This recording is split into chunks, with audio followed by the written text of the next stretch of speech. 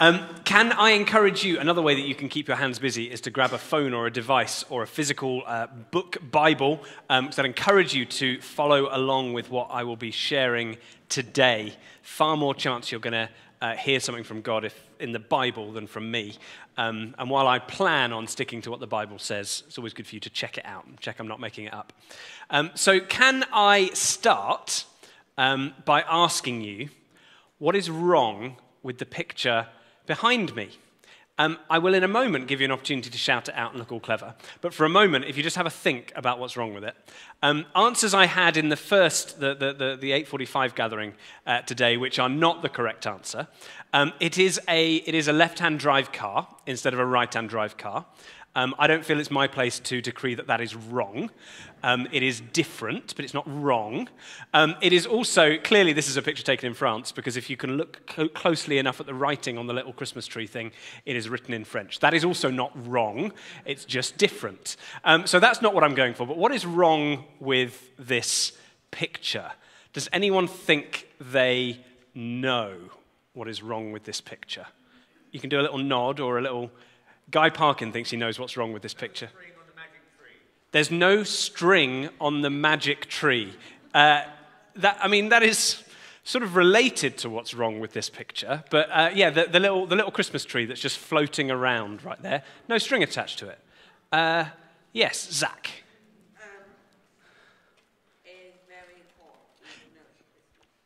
So it's clearly not taken this time of year because it's very sunny and looks very nice. Miri, do you think you know?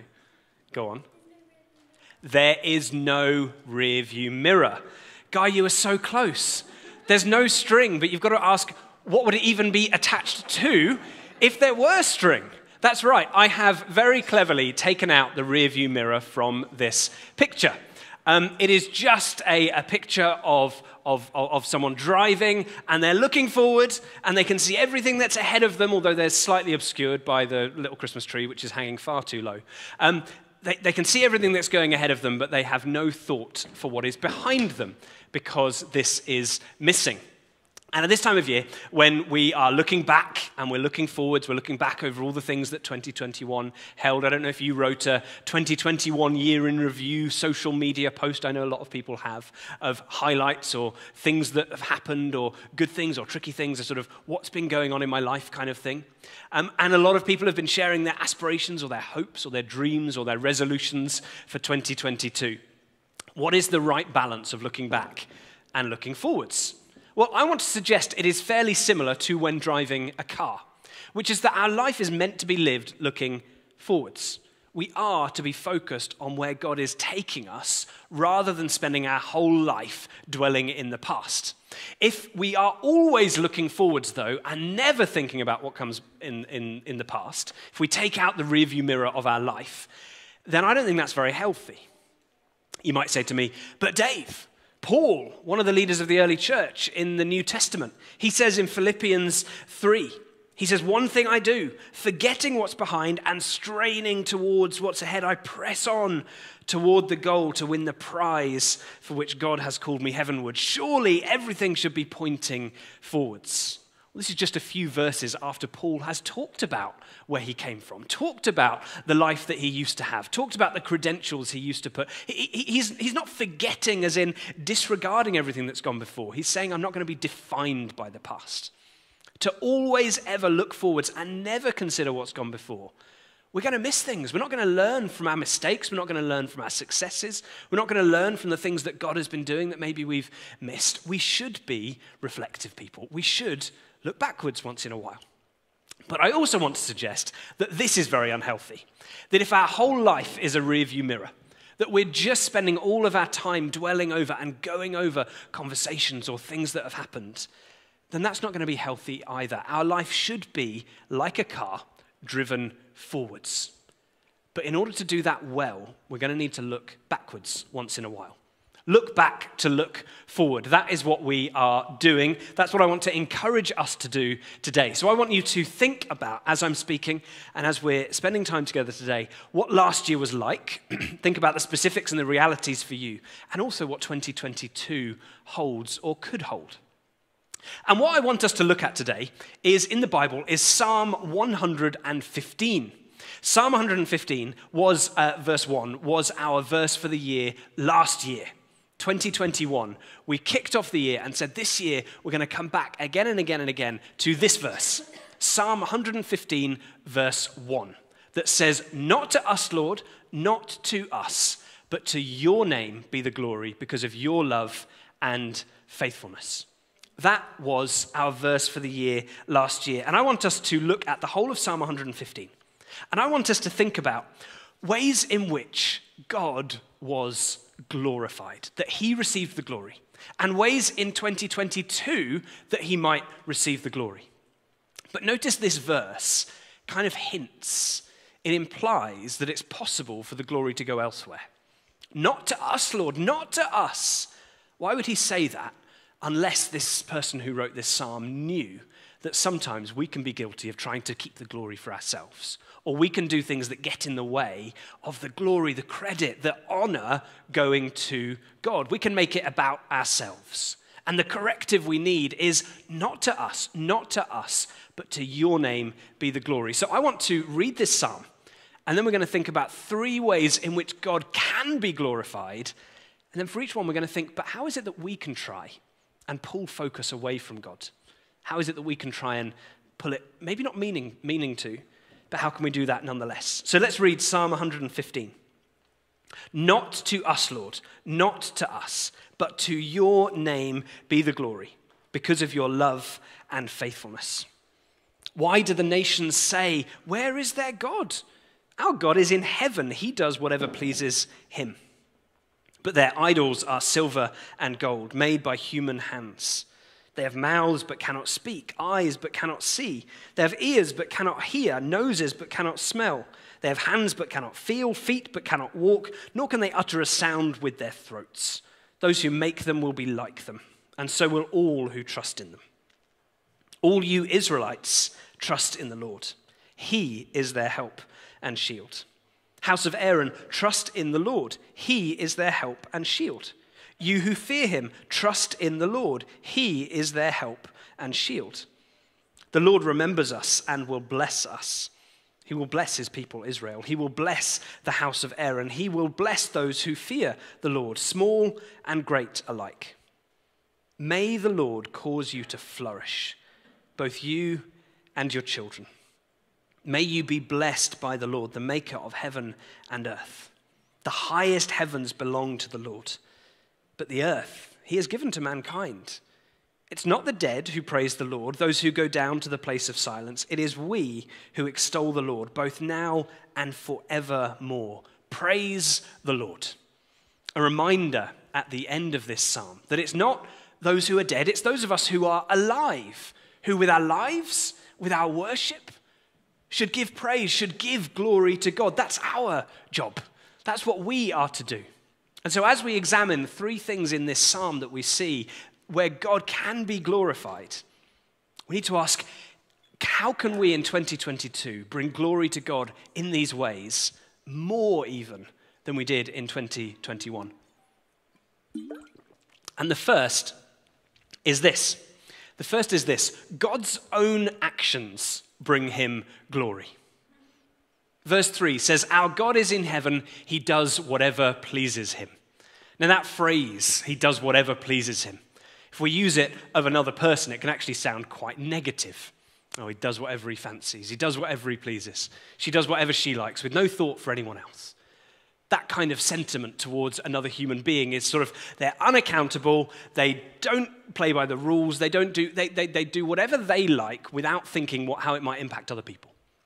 It's not a positive character trait that a person could have. That's not what this verse means about God. Our God is in heaven, he does whatever pleases him. This is in contrast to those idols that this psalm talks about. Those idols that have been made by human hands, these carved statues would have been what they were like in the day, made of wood or stone or bronze or gold. And all of these things, we have a list of things that they have, but things that they can't do. They have a nose, but they can't smell. They have hands, but they can't feel. They have feet, but they can't walk around. In other words, they may look the part, but they're useless. They can't do anything. And in contrast to that, our God in heaven, he does.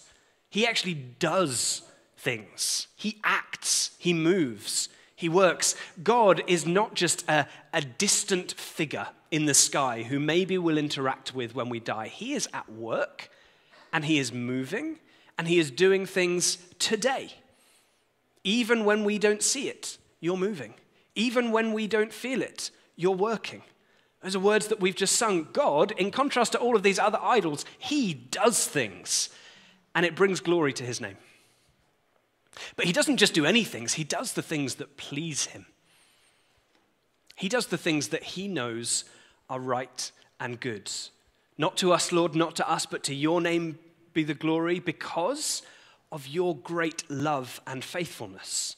It is the God of love and the God of faithfulness who does whatever he pleases, which means the things that he does are always faithful and are always in love. Doesn't always feel like that. Can sometimes look around and go, well, why this then? Or why not that then? We can't always understand and see it. But one of the things that we can do that brings glory to God is we can trust that what he does is good. We can believe in his intentions even when we don't understand them. We can believe and trust in his goodness even when we don't understand it or we don't see it. If we were trying to take the glory to ourselves, we would be placing the onus on us to achieve everything, to do everything, to make it all about us. Glory to God means saying, God, you are at work, and I'm going to join you where you are, instead of expecting you to join me where I am. That's the first one. God is at work, and when we join with him, that honors him. That brings him glory instead of keeping it for ourselves. The second thing is that our trust and faith in him bring him glory. A couple of verses later, we read, all you Israelites, trust in the Lord. He is their help and shield. House of Aaron, trust in the Lord. He is their help and shield. You who fear him, trust in the Lord. He is their help and shield. Talks about these three groups, Israelites, house of Aaron, and all who fear God. The Israelites are all the people of God, all the people of Israel. The house of Aaron is the sort of the priestly house within Israel. And finally, all those who fear him, even those who aren't part of the people group of Israel, but who have joined in worship of God and in trust towards God, they're part of it as well. For me, that includes me.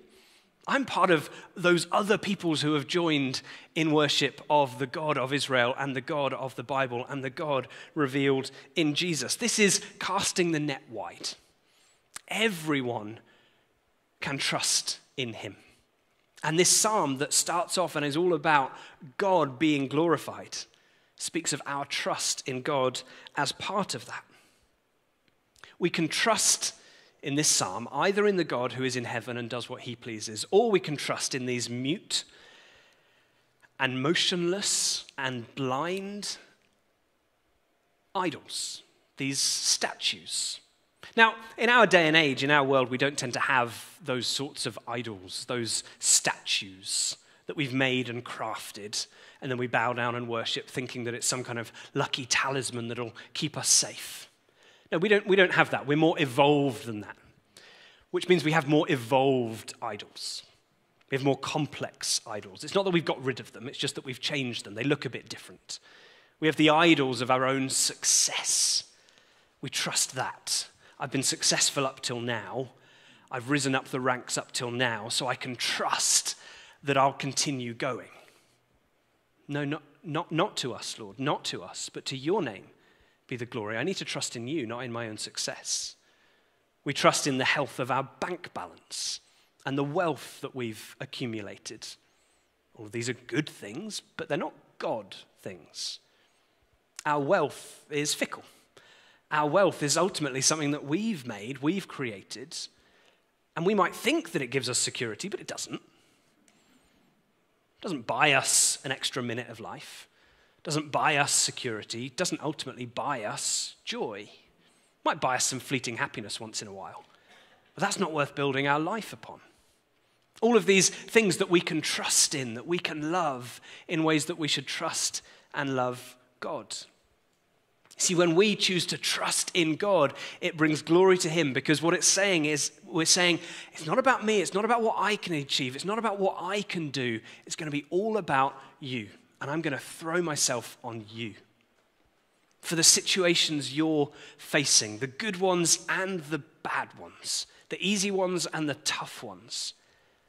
Trust in God. It brings glory to him, and it will ultimately bring peace to you. Or we can choose to trust in all of these other things, which will not bring glory to God. Because we're saying, I don't need you, God, I've got this thing instead. And it won't bring you peace, because it won't be as strong as God, and it won't be as solid as God. So how can we bring glory to God more next year than we did last year? We can look for him being at work more and choose to get involved because God does things and it brings him glory, and we can choose to trust him more. That's not an easy thing. It's an easy thing to say. It's a difficult thing to do.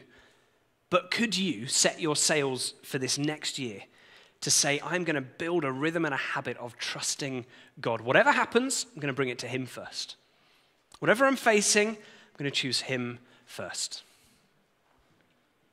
And finally, the final way in this psalm that we see God being glorified is this: God's blessing brings him glory. Because after telling those three groups, Israel, the Israelites, the house of Aaron, and all those who fear the Lord, that we should trust him, that they should trust him, God then says, in the very next verse, in verse 12, he will bless his people Israel, he will bless the house of Aaron, and he will bless those who fear the Lord.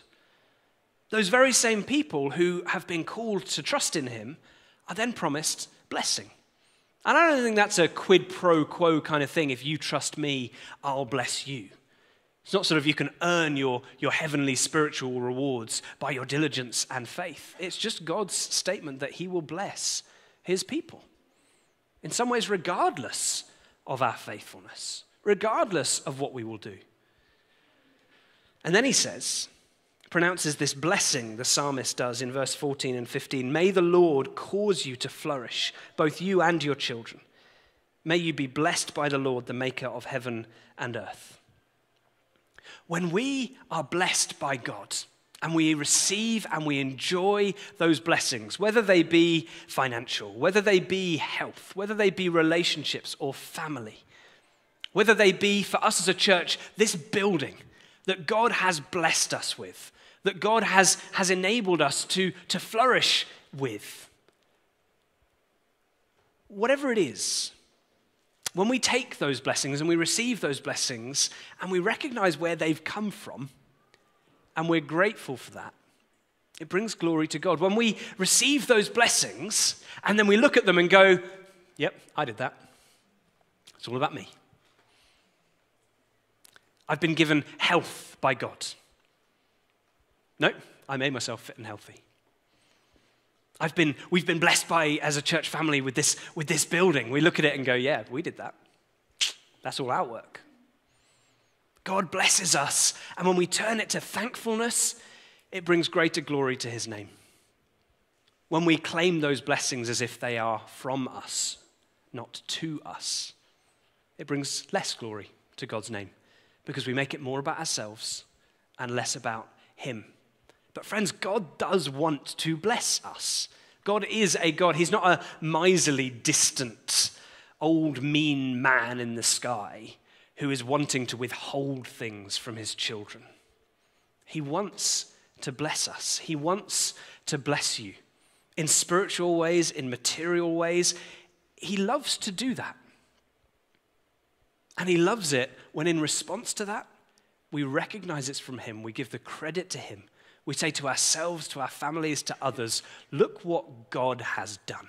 He has done great things. He has done great things as a sentence brings more glory to God than I have got great things. They're two sides of the same coin. When he does great things, we receive great things. But when we focus on us having them more than him giving them, we've missed an opportunity. We've missed an opportunity to deepen in our faith. We've missed an opportunity to tell a story of his goodness. When God blesses us, It can bring him so much glory, and he loves to do it. So I want to encourage you, as we look back, to look forward. Those three things. God's activity brings him glory. Where has God been at work? And have you chosen to pursue that and go there? One of the things that we've seen as a church family since we opened this building in September is a huge influx and multiplication of the ministry, particularly to the youngest children. Our toddler group, which meets here, we started off in the foyer bit. Then we had to open it up and come to about here. Then we came to here. It won't be long before we're in the whole room. We've got more people wanting to come than we can currently cater for. God is blessing us with that. God is at work there.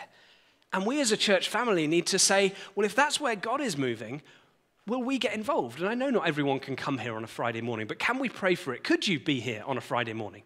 Either to interact with parents or to help with some of the practical things that are going on. Because when God is at work somewhere, which he always is, then when we choose to get involved there and choose to partner with him there, we can expect to be part of something that he's blessing, and we can expect to enjoy it, and we can expect that glory will be brought to him because we're saying, God, I'm going to get on board in your plans instead of only ever asking you to get on board with mine.